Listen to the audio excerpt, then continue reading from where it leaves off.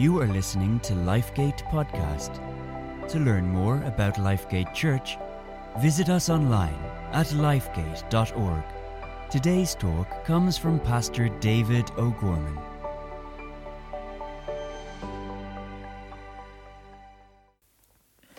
Hi, we are in the book of Colossians. Colossians 3 verse 16 again. Let me read it for you. Let the word of Christ dwell in you richly in all wisdom, teaching and admonishing one another in psalms and hymns and spiritual songs, singing with grace in your hearts to the Lord. We'll talk about music today. The people of God have always been a singing people. We have much to sing about. We have much to rejoice in, and we have much to praise in and give thanks. And we've always had songs that just glorify our God and lift our hearts heavenward in worship. And that's important. Yesterday we spoke about letting the Word of God dwell in your hearts richly. In other words, we're to live in the Word. One of the ways that we live in the Word is by the music that we sing, and not just on a Sunday morning. The music that we sing that takes up residence in our hearts, so to speak, and that just rolls through our minds and off our lips through the week. Because worship is not to be a Sunday morning thing. Worship is to be an all-the-time thing for the believer, because we're His. We're saved. We have His hand, His power, His blessing in our lives, and we're to sing His praises and worship Him. Let's talk about what it says, though. It says, teaching and admonishing one another. So the singing that we're going to do should teach us. I think that's very important. That the singing we do as believers is teaching and admonishing one another. And as we're thinking on the words of the songs, they're truth and they're helping us. And he says in Psalms, I have a few Psalms that I have learned the tunes to over the years, and they roll around in my mind, in my heart, and off my lips from time to time, and they bring great encouragement to me. Psalm 1 is one of them. And the 23rd Psalm is another word. And it just helps, they help you to focus on our God and all that He is to us, and He helps us. Great for us to be able to sing the Psalms and to sing them well. Of course, the Psalms were the hymn book of ancient Israel. And but for us, as we take those, put the words to music and we can sing them, they can be a tremendous encouragement to us. And then he says, speaking to yourselves in psalms and hymns. Now, hymns are those songs that we write giving praise to God. And they're powerful things in our lives. I mean, I've always looked at the pastors who wrote hymns on a Saturday night to sing on a Sunday morning to go with their message and thought, oh, I wish I could do that. But that's not in my talent box. And you'll hardly be hearing me doing that anytime soon, all right? Maybe in heaven.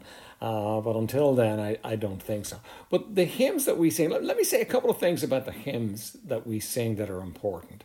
First of all, the hymns that we sing should have words that powerfully carry biblical truth. Because remember, what you're doing is you're taking and you're teaching truth to yourself and to others as you do. I can remember advertisement jingles from my childhood of products that are long gone because the tune caught my attention, the words went in and did exactly what the advertisers intended.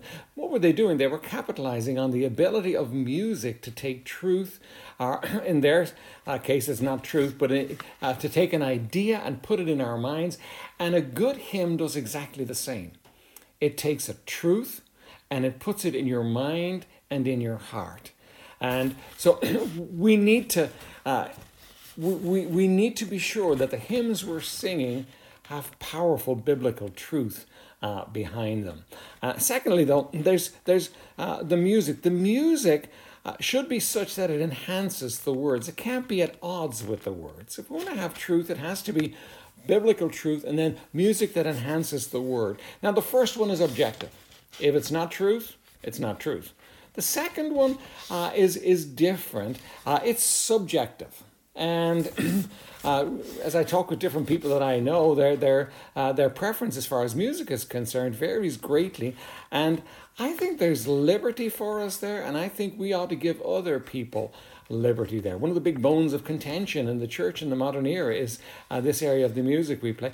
Now, it's fine for you to have music that you say, well, in good conscience, in faith, I couldn't be involved in that. That's fine.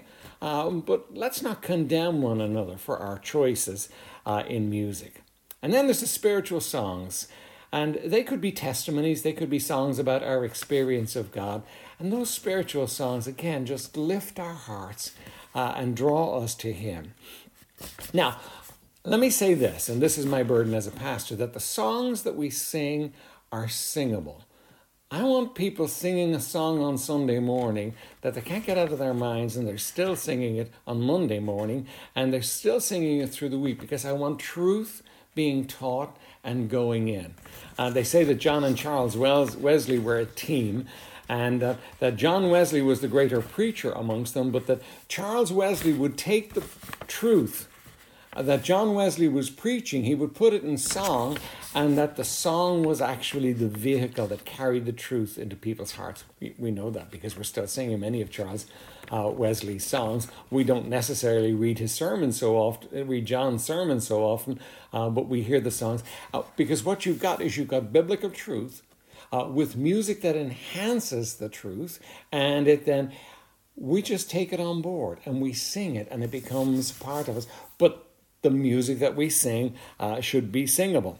And then with Grace in Your Heart, the idea is from a heart of love, overflowing with love for God, that we're singing, we're praising Him, we're worshiping, that we're lifting up our voices to Him.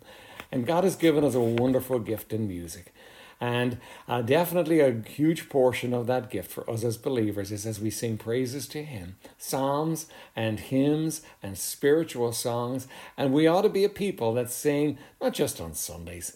We ought to sing all the week and remember our God, how great He is, how good He is to us, and lift up our voices and worship Him. I trust you'll do that today. Worship the living God. If you were encouraged by today's talk, be sure to rate and subscribe wherever you stream your podcasts. Thanks for listening.